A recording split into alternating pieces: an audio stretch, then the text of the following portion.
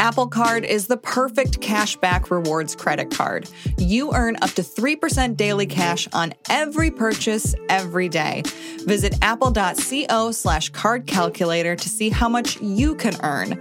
Apple Card issued by Goldman Sachs Bank, USA, Salt Lake City branch. Subject to credit approval. Terms apply. Reese's peanut butter cups are the greatest, but let me play devil's advocate here. Let's see. No, that's a good thing. That's definitely not a problem. Reese's, you did it. You stumped this charming devil.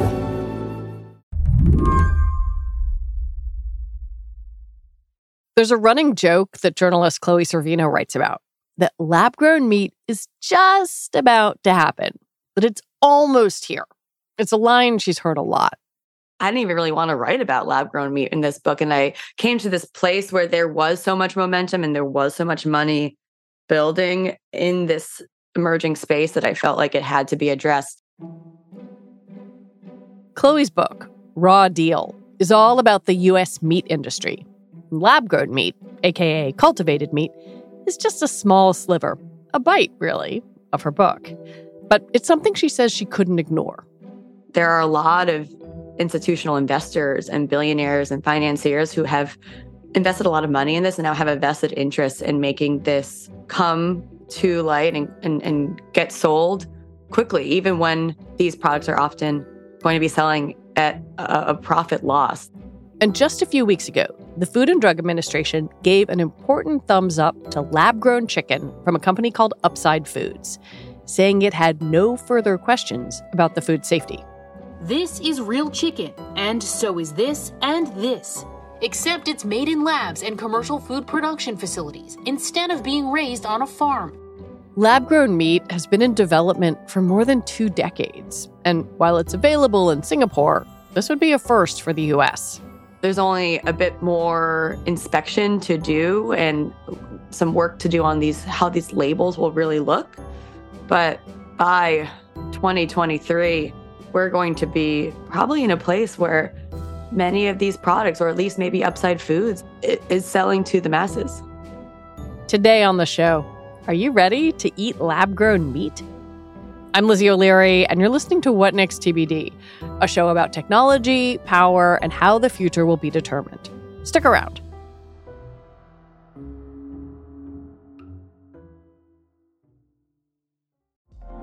Apple Card is the perfect cashback rewards credit card. You earn up to 3% daily cash on every purchase every day. That's 3% on your favorite products at Apple, 2% on all other Apple Card with Apple Pay purchases, and 1% on anything you buy with your titanium Apple Card or virtual card number. Visit apple.co/card calculator to see how much you can earn.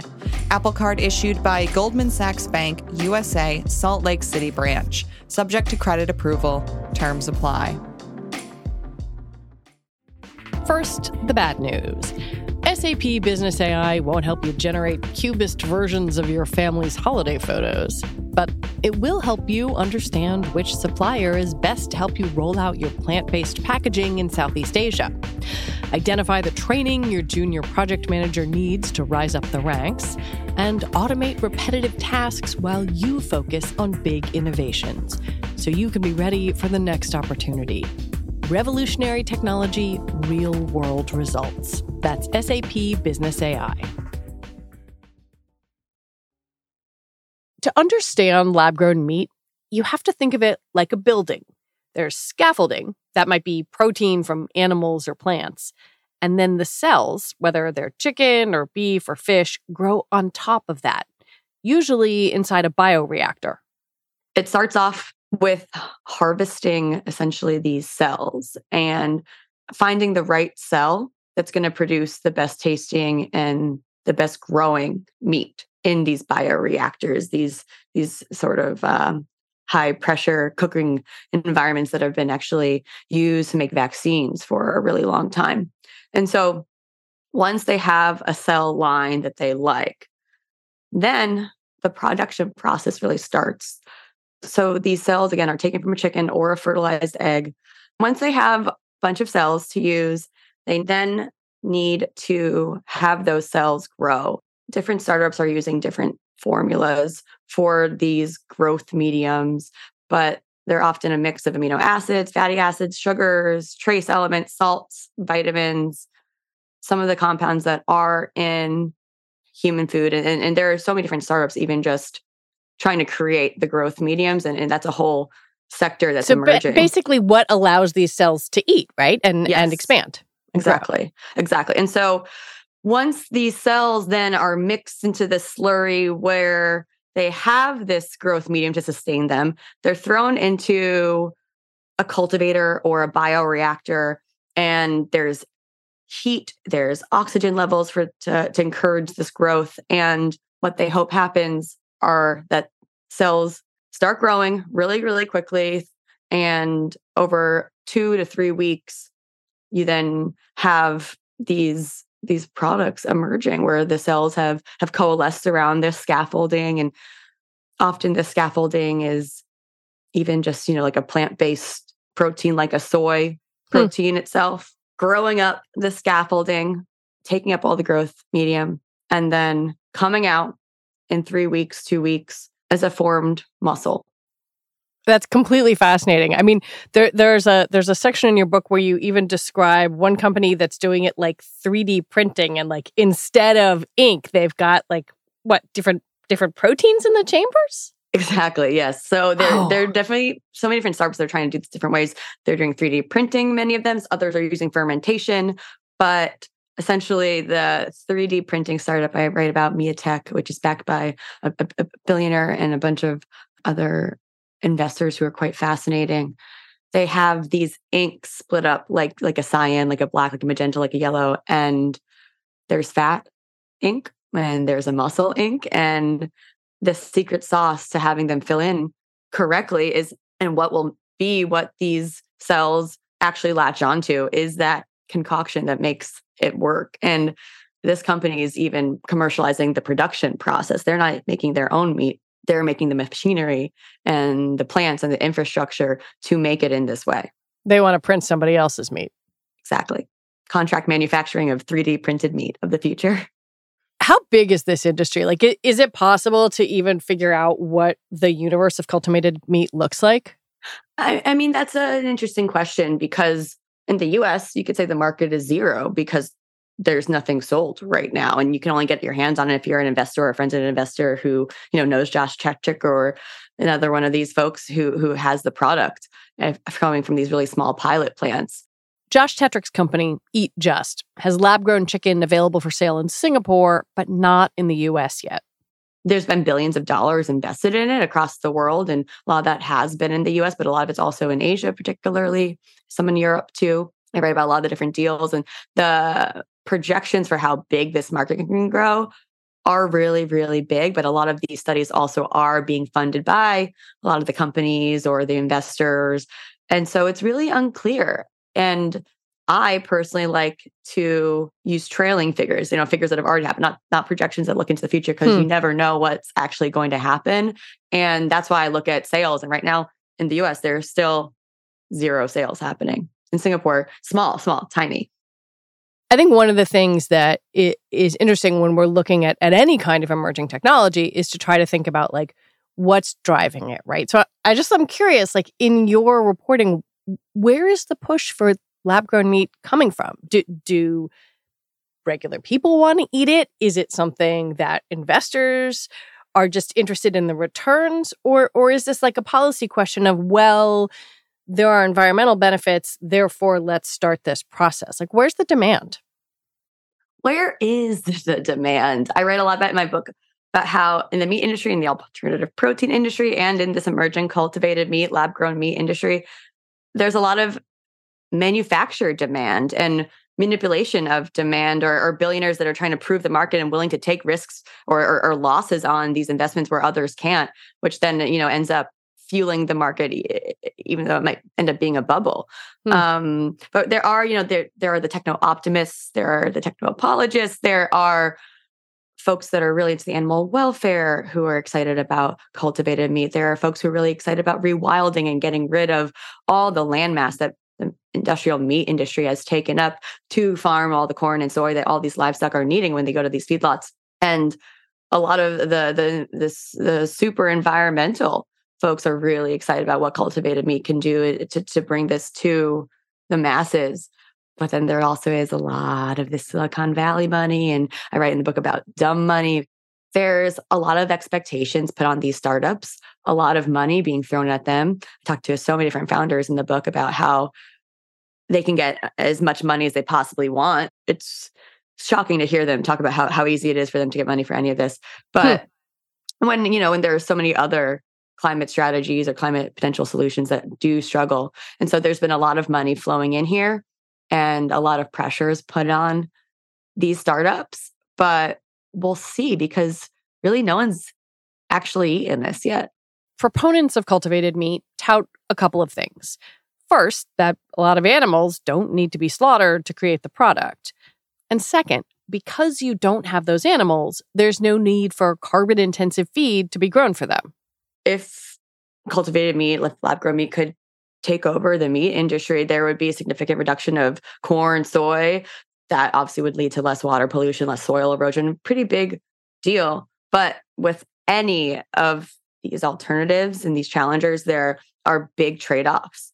And lab-grown meat has been starting to get some scrutiny and can get put more under the microscope for the environmental impact. But people really still think it's this perfect climate food, and there's nothing perfect. We're never going to be able to eat our way out of this climate change. This is a lovely quote I love from New York Times' Kim Severson. But there have been some studies, and to me, it boils down to the actual emissions here and the electricity and the energy involved with these plants and this production. Lab-grown meat facilities take up enormous amounts of energy. And right now, most of the plants, most of these companies aren't really able to be building the plants that have their own wind or solar. One of the more startling things is that many of these founders are just banking at the end of the day on the US government to electrify the grid, as they've said is a goal by 2030, but it's a pretty far off goal. And I think it'll take a lot to get there. And there aren't really founders or startups that are taking the renewable energy side to this plant production as seriously as it probably should be.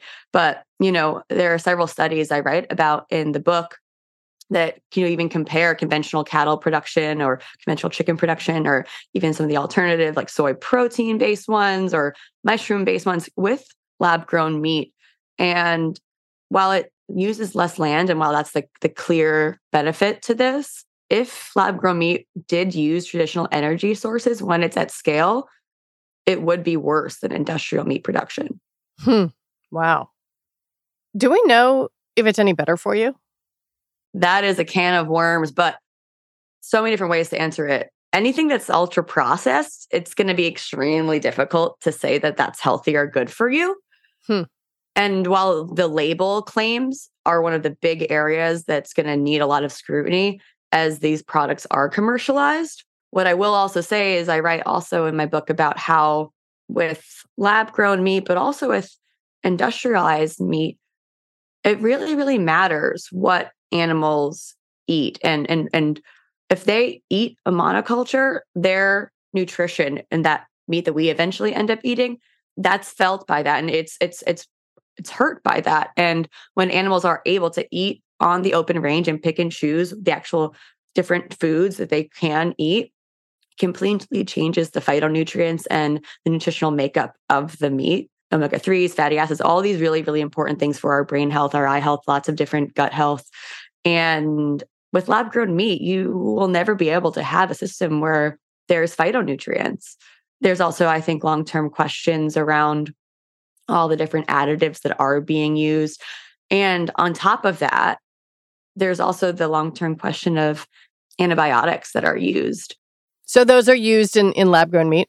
Yeah, even though there aren't animals in confinement, there's still a big risk of foodborne illnesses like Salmonella or E. coli in many of these startup products. And so some of them don't use antibiotics or claim they don't, but many are still using antibiotics, which does drive more antibiotic resistance. That's going to be one of the biggest public health threats we face in the next bunch of decades.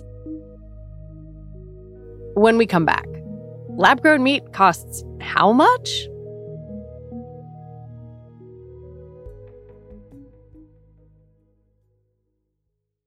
Reese's peanut butter cups are the greatest, but let me play devil's advocate here. Let's see. So, no, that's a good thing. That's definitely not a problem. Reese's, you did it. You stumped this charming devil.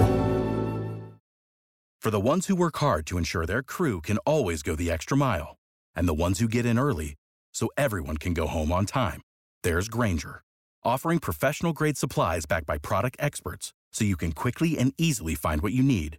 Plus, you can count on access to a committed team ready to go the extra mile for you.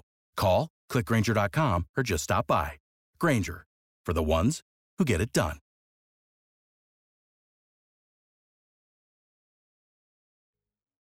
This might sound surprising, but Chloe hasn't tasted lab-grown meat yet. She doesn't want to take a freebie from a company she's reporting on. And this stuff isn't exactly like letting someone buy you a $5 tuna sandwich. It can cost thousands of dollars. Could you help me understand why cultivated meat is so expensive to make? Because it is not cheap. Yes, of course. I think that is the big question. The first lab-grown burger cost $330,000. Wait, $330,000? Yes, back in 2013. That's bananas. Yes. 330, just again, one burger patty. And it was this huge media frenzy song and dance when it was unveiled. Texture, the mouthfeel has a feel like meat. The absence is, I feel like the fat. You know, like it's a leanness to it. But the bite, feels like a conventional hamburger. And so about an ounce, by my estimates, it's between $100,000 plus just to produce right now. And there are many different startups that are trying to figure out how to make this cheaper, but it's going to take a really long time and a lot of money and a lot of resources to figure this out, because there's two big ways that this is expensive. The first is the growth medium that we were talking about before. There's a lot of money just going into figuring out how to make a sustainable growth medium that actually is cheap to produce. So that's number one. But the other part of this, which I think folks really don't think about, is that the actual high pressure cooker machinery is really quite expensive. And these bioreactors have been typically only used by big pharma, like a Merck, to manufacture drugs before. But now all these lab-grown startups have been on wait lists for years, trying to get these bioreactors made for them years off in the future, because bioreactors that are currently out there are really, really small scale, mostly for vaccine production, like the COVID vaccines. And so that's also why they've been in such high demand. But to make a lab-grown meat, you're going to need them to be so much bigger. Good Meat in Singapore is making their meat out of a 1,200 liter bioreactor. But Josh Tetrick estimates that he'd probably need 10 250,000 liter bioreactors to produce actually enough meat to meet commercial scale. So now there is a lot of demand for these new machines, and wait lists years long. Does this high cost translate into a product that is just inaccessible for most people? Like, if you think about it kind of spinning out into the future, it seems like then that it would only be available to people who can pay a ridiculous amount of money. Absolutely. And that's why there's so much money flowing into the steaks and the expensive products. A lot of the investors are picking those startups over the ones that are trying to make more accessible lab-grown meat, because they think because there is so much cost involved with production that, those higher end products are going to be the only way to really make these costs balance out at a certain point where they're going to be able to make money. So it becomes an exercise for the ultra wealthy until they can figure out a way to scale it? Unfortunately, and then it's just going to be, again, subsidized by billionaires to get to a scale where maybe it hits the masses enough that are interested in eating it, but it may also never see the actual adoption it needs. I do see a potential future in balancing out this power dynamic that's emerging. If, a cultivated meat could be working in a supply chain where there is a public food sector, if this technology is more commercialized with open source mentality, and if it isn't something where they're putting patents on everything or hoarding information and intellectual property at a disadvantage to actually making this technology, which is a groundbreaking, wild, and incredible technology, to actually make it work for the people. You've been using the vaccine analogy, and I suppose it's not unlike the intellectual property questions surrounding vaccines. Same pressure to profit, same pressure from investors, and same issues with demand and supply. I want to learn a little bit more about the slaughter-free claims here, because, again, one of the kind of talking points for cultivated meat is that animals do not have to be slaughtered. But I learned from reading your work that is not entirely true. Well, there are a lot of these formulas that still even are using fetal bovine serum, which is a devastating ingredient. Fetal bovine serum is one of those ingredients that has been used to facilitate these cells eating and growing. But fetal bovine serum can only be obtained in one way, and it's draining the blood from a pregnant cow. That's pretty horrifying. It's not great, and it's quite antithetical to the entire premise of this no-kill meat. And it's just one of the other kind of lingering questions that continues to exist as this gets commercialized, perhaps more quickly than it really should be. Do some companies say we can move away from this, or we want to move away from this, or does every growth medium require fetal bovine serum? They've been moving away from it for years, and they've been trying really hard, but it's pesky. I mean, it's been quite difficult to find other successful growth mediums that, again, can be produced at scale with low costs. So it's definitely a big priority, but it still exists. But even if you assume the cost will come down and some alternative to fetal bovine serum could be found, there is, for lack of a better term, a bit of an ick factor with cultivated meat. One question that I keep coming back to, and whether it's about fetal bovine serum or really just the larger concept, and maybe this is silly given how horrifying U.S. industrial meat production actually is, that people often overlook, but do you think consumers will just be grossed out? There's an aspect of that. Is it the matrix? Is this just an amino acid glop soup that is being thrown together with different additives and emulsifiers and, flavor science and formulas and fragrances? I wonder what's really in a lot of these ingredients, because, again, it'll really come out when some of these labels are present. But right now, what's in this mystical slop is the intellectual property for a lot of these startups. It is there with some of the actual wealth that they have in terms of how this will get made. One of the things that really comes across in your book is how a lot of the attempts to replace U.S. industrial meat production and that entire system seem to end up replicating it in slightly different ways.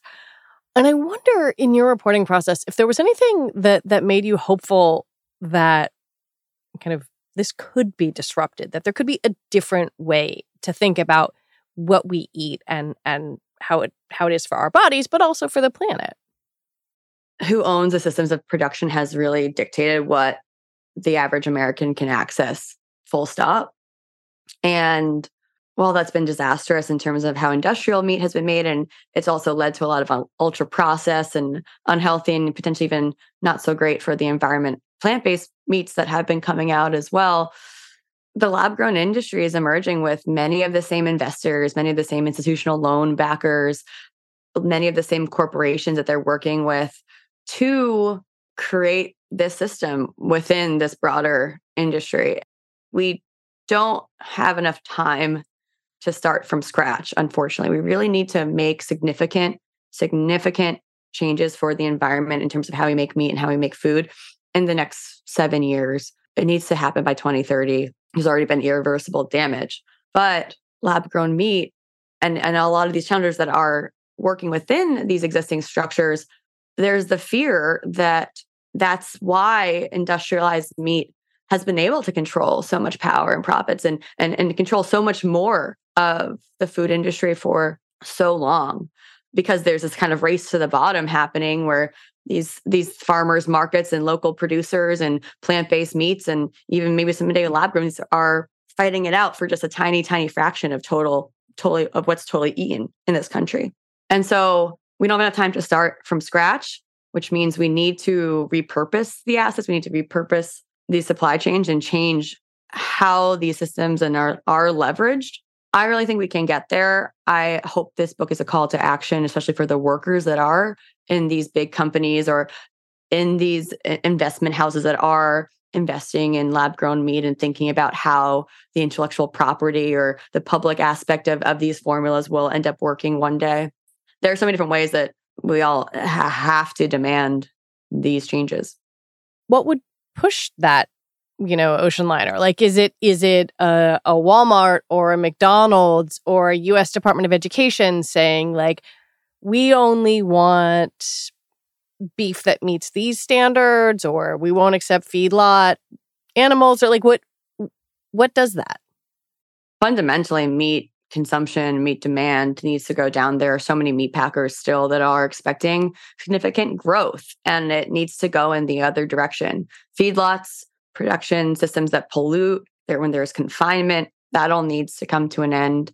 The book talks about how there is a place for certain very specific ethical types of meat in the future, particularly because buffalo for one, hunting is another example, but there is always going to be a place for a small subsect of farming. I mean, there are some land, some soil in this country and around the world that can't produce food in any other way, or have been so degraded by industrial farming and chemical farming that they will never be rehabilitated unless there is grazing rotationally with hooves and manure doing the work. But it's going to be completely different, and we need to think completely differently about what our plates look like. I have to admit that I interrupted my husband several times as I was reading this book to say okay, so we're going to start eating buffalo and we're going to do it this way. And for you, you really did a lot of research in this book. You went on the line in these meatpacking plants. You did a lot of stuff that I don't think a lot of people would do. Has what you eat changed? I've taken a very hard look at how I eat personally. And I mean, it was dark writing this book. It was tough. There's a certain point where you feel like there's nothing you can eat that's right. And I didn't want to feel that way, because I also think it's hard to put a lot of really strict standards on yourself. I'm not someone who does well with that. Other people can be. And to put people out of work. Absolutely, that too.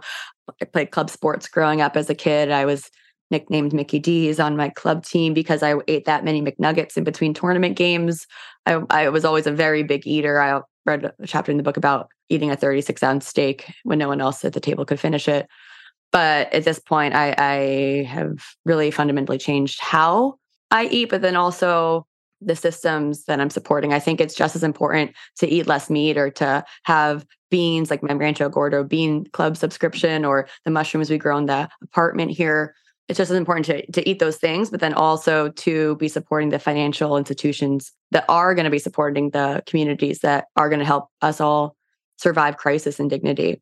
And so when I'm buying my food, I'm really not going to supermarkets as much as possible, because almost all meat at supermarkets is coming from these, top 4 meat packers and these really industrialized supply chains. I have a CSA just down the street in the neighborhood for different monthly organic vegetables. And then if I'm getting any meat, it's through the Food Hub, which is essentially just an online website, like a marketplace, where there's a bunch of different independent purveyors from across upstate New York and Vermont and close to the area. And they're selling their food. And instead of having to go to a farmer's market and take the time and not know if there's going to be foot traffic or not, they then work with this provider, this Food Hub, that helps them figure out the logistics and brings it then to the farm. So it's distributed through our farm share. And I really appreciate these financial systems that can get that dollar to actually be felt by that producer as much as possible, but then also does create an actually sustainable financial situation for the long term. Chloe Servino, thank you so much for your time. Thank you so much for having me. So much fun. Chloe Servino is a staff writer covering food and agriculture at Forbes. She's also the author of Raw Deal: Hidden Corruption, Corporate Greed, and the Fight for the Future of Meat. You should check it out. And that is our show for today. What Next TBD is produced by Evan Campbell. Our show is edited by Tori Bosch. Joanne Levine is the executive producer for What Next. And this is Joanne's last show, and I want to thank her so much for all her work and guidance. We will miss her. Alicia Montgomery is vice president of audio for Slate. TBD is part of the larger What Next family, and we're also part of Future Tense, a partnership of Slate, Arizona State University, and New America. And if you are a fan of the show, I have a little request for you. Become a Slate Plus member. Just head on over to slate.com/whatnextplus to sign up, and you'll get all your Slate podcasts ad-free. All right, we are off for the next 2 weeks for the holidays, but we'll be back in the new year with new shows for you. I'm Lizzie O'Leary. Thanks for listening.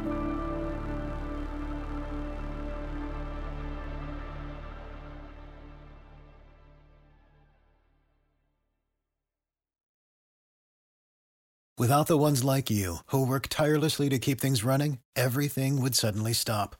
Hospitals, factories, schools, and power plants, they all depend on you. No matter the weather, emergency, or time of day, you're the ones who get it done. At Grainger, we're here for you with professional-grade industrial supplies. Count on real-time product availability and fast delivery. Call, click Grainger.com, or just stop by. Grainger, for the ones who get it done. I'm Dahlia Lithwick, and I'm host of Amicus, Slate's podcast about the law and the U.S. Supreme Court. We are shifting into high gear, coming at you weekly with the context you need to understand the rapidly changing legal landscape. The many trials of Donald J. Trump, judicial ethics, arguments and opinions at SCOTUS. We are tackling the big legal news with clarity and insight every single week. New Amicus episodes every Saturday, wherever you listen.